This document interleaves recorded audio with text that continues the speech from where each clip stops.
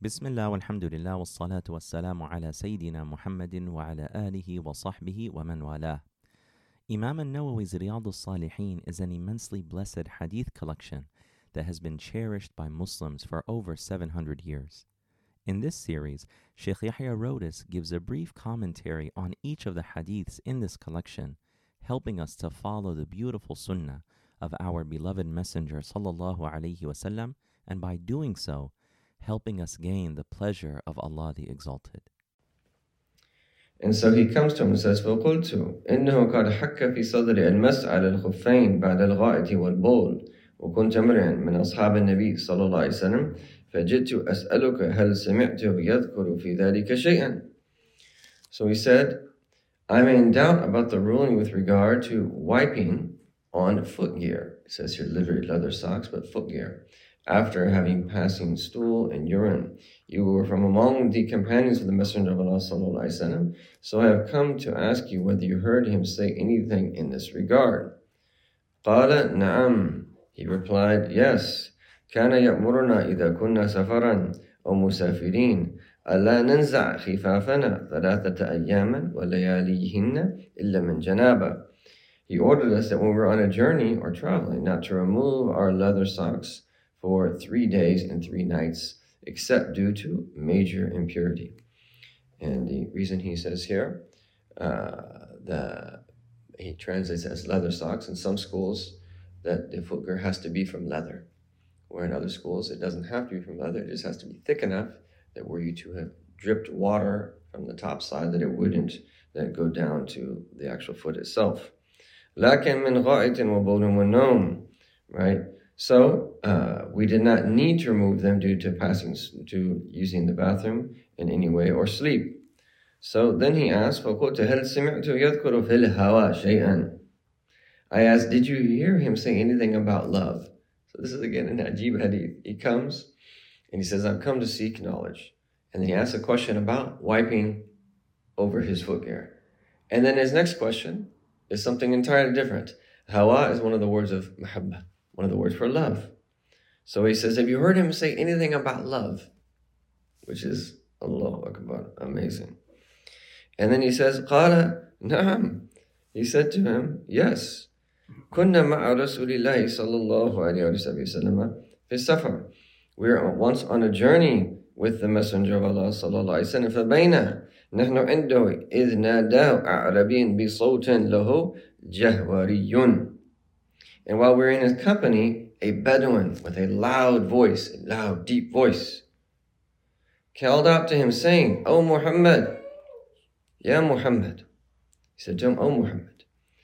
And that the scholars mention about this is that this was perhaps before the prohibition for calling the Prophet ﷺ by his first name, or it was after that prohibition, but this particular Sahabi was not aware of it because he was in the desert. Now, and then so, فَأَجَابَهُ رَسُولُ اللَّهِ صَلَّى اللَّهُ عَلَيْهِ وسلم نَحْوًا مِنْ صَوْتِهِ هَا And so then the Prophet ﷺ that replied to him in a similarly loud voice, saying that he translates it here as, here I am, ha'um, can mean khud or ta'al. So in other words, is that he responded to him, that basically saying that come here, or is there anything that I can do to help you?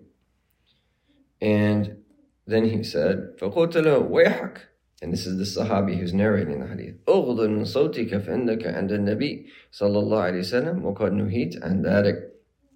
So that I said to him, woe to you, lower your voice, as you were in the presence of the Messenger of Allah sallallahu alaihi wasallam, and you have been prohibited from raising your voice. And then that he says, Wallahi la aghdud. He said, by Allah, I will not lower my voice. So just think about the type of people that they're dealing with. These are people that grew up in the middle of the desert. They tend to be harsh, and they tend to be a little bit rough on the edges. قال الأعرابي المرء يحب القوم ولم يلحق بهم. But look at the question he's asking. He said, the Bedouin then said, what do you say about a person who loves a people but has not joined them as yet? Yani, لما يلحق بهم, you translate here as join the Mijat. I would think I would translate that as he doesn't do the same acts or doesn't that do everything that they do by way of goodness. He hasn't reached their level of virtue. He hasn't reached their level of worship. So what a beautiful question.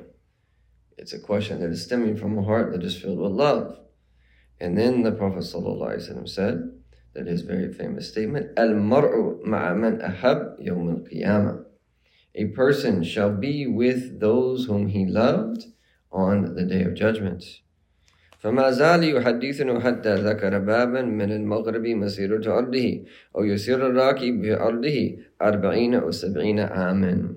The Messenger of Allah ﷺ continued talking to us until he mentioned a door in the west whose width a rider would cover in 40 or 70 years.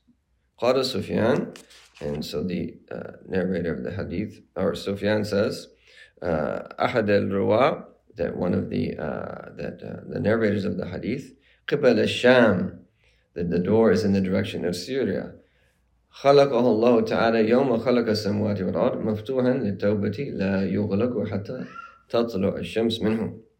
Allah created the day He created the heavens and the earth. It is open for repentance, and it will not be shut until the sun rises from there. So this is why He includes it here in this that chapter on Tawbah, and that has the same meaning as the meanings that we discussed in the previous ahadith. In other words, is that we have the Sa'atul Kubra and the Sa'atul Sughra. The greater hour is the day of judgment, where that all human beings will be taken from earth. But then our own death is the Sa'atul Sughra. This is the lesser hour. So we have to repent to Allah Tabaraka wa Ta'ala. And on one hand, again, this is from the mercy of Allah that the door is open until the Ma'lam Yugharghar, the spirit reaches the throat, the place that we gargle, or that when the hour comes. And so on one hand, this is the door is opening up to Allah Ta'ala's mercy, and the other is a warning, is that we want to repent while we are still alive. We'll look at all these other benefits that come in this blessed hadith, especially the one about love. And in another narration, where Sayyidina Anas is narrating the hadith in Sahih Muslim, he mentions that similar that meaning, that a man is with the one whom he loves, and that Anas said, and this is a very famous statement of Anas, but it's a very beautiful statement. And no matter how many times that you repeat it, you can never repeat it enough. ما فرحنا بعد الإسلام فرحا أشد مما فرحنا بقول النبي صلى الله عليه وسلم المرء مع من أحب. Is that after becoming Muslim, nothing made us happier than to hear the words of the Prophet صلى الله عليه وسلم, a man is with the one whom he loves. And think about everything it is that they heard about so many different aspects of the deen. Nothing made them happier. So if that is not indicative of the state of the companions with the Messenger sallallahu alaihi wasallam, I don't know what is. So inshallah ta'ala, we have to follow him in this and love our Prophet Muhammad sallallahu alaihi wasallam, and that he is the Nabi al-Rahmah and he is the Nabi al-Tawbah. He is the Prophet of mercy and he is the Prophet of repentance. There have been more people that have received the mercy of Allah subhanahu wa ta'ala by means of the Prophet sallallahu alaihi wasallam than any other human being in human history, just as there's been more people to make true tawbah and repentance and that return to Allah Ta'ala in all of its meanings, that on his hands, sallallahu alaihi wasallam, and by extension on the hands of all those he's affected. No one has been a means for this in human history like him, sallallahu alaihi wasallam. May Allah Ta'ala fill our hearts with the love of him and connection to him. He bless us all to return to Allah in all of our different states. And may he subhanahu wa ta'ala bless us too, that make a tawbah and nasuha, that a sincere repentance, yuzakkini biha qalban wa jisman wa ruhan, whereby which is that we're purified at every level, at the level of the heart, at the level of the soul, at the level of the spirit. Wa sallallahu alayhi wa sallam, alhamdulillahi rabbil alamin. Thank you for listening to one of Al-Maqasid's online educational offerings. Our mission at Al-Maqasid is to cultivate holistic learning environments rooted in knowledge, devotion, and service by providing full-time, part-time, online, and community programs.